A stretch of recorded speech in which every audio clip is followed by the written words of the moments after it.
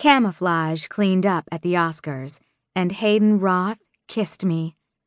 I'm not sure which is a bigger deal. We're surrounded by Oscar gold. Hayden won for Best Director, Flynn for Best Actor, Jasper for Cinematography, and all the Quantum Principals for producing the year's Best Picture. They're euphoric as they celebrate at one party after another. But all I can think about is that when Hayden won, he kissed me. And he kissed me like he meant it. He kissed me the way I've wanted him to for almost as long as I've known him, which is going on 10 years now. That's how long I've wanted him. At times, and never more so than when he kissed me earlier, I've suspected he wants me too, but neither of us has ever given in to the attraction that simmers between us. It could be because I work for Flynn, Hayden's best friend and business partner, as well as Hayden and the other Quantum Principals. Or maybe he thinks I'm too young for him, although 6 years isn't that big of a deal. It's not like I'm 17. I'm 27 and fully grown. But I fear he thinks of me as the little girl I once was, and not the woman I've become. Flynn's wife, Natalie, puts her arm around my shoulder and gives me a squeeze. Having fun? Absolutely. You? Best night ever. They're so happy. Flynn is flying high because you're here, not because of the Oscars. The two of them are wildly in love, and though I'm thrilled for my friend and boss, I'm envious too. I want that. I want the connection they have, and I want it with a man who is perpetually unavailable to me. I'm so glad he won, Natalie says. He deserves it. Yes, he does.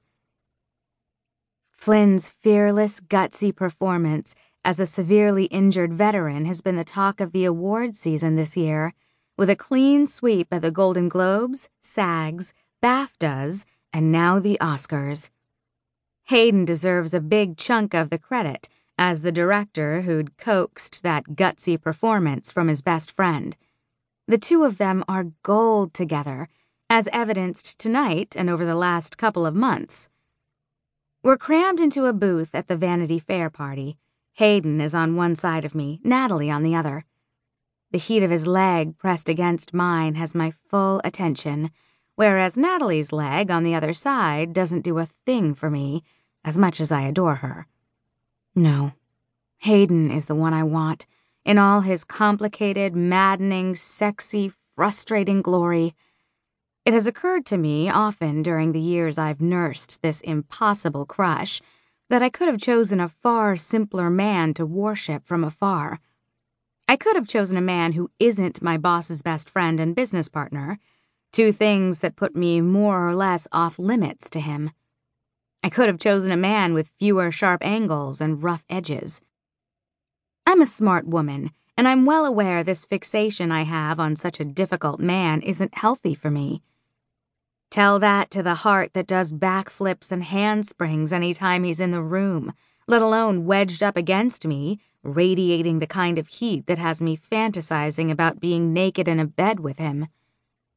I don't care if it's not in my best interest to want him. I don't care that Flynn probably wouldn't approve, or that Hayden is more secretive than the CIA when it comes to his private life.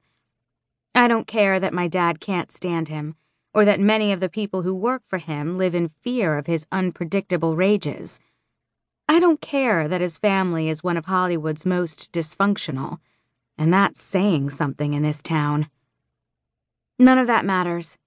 I want him, and after the way he kissed me tonight, I'm on fire with desire and determination. Tonight is the night.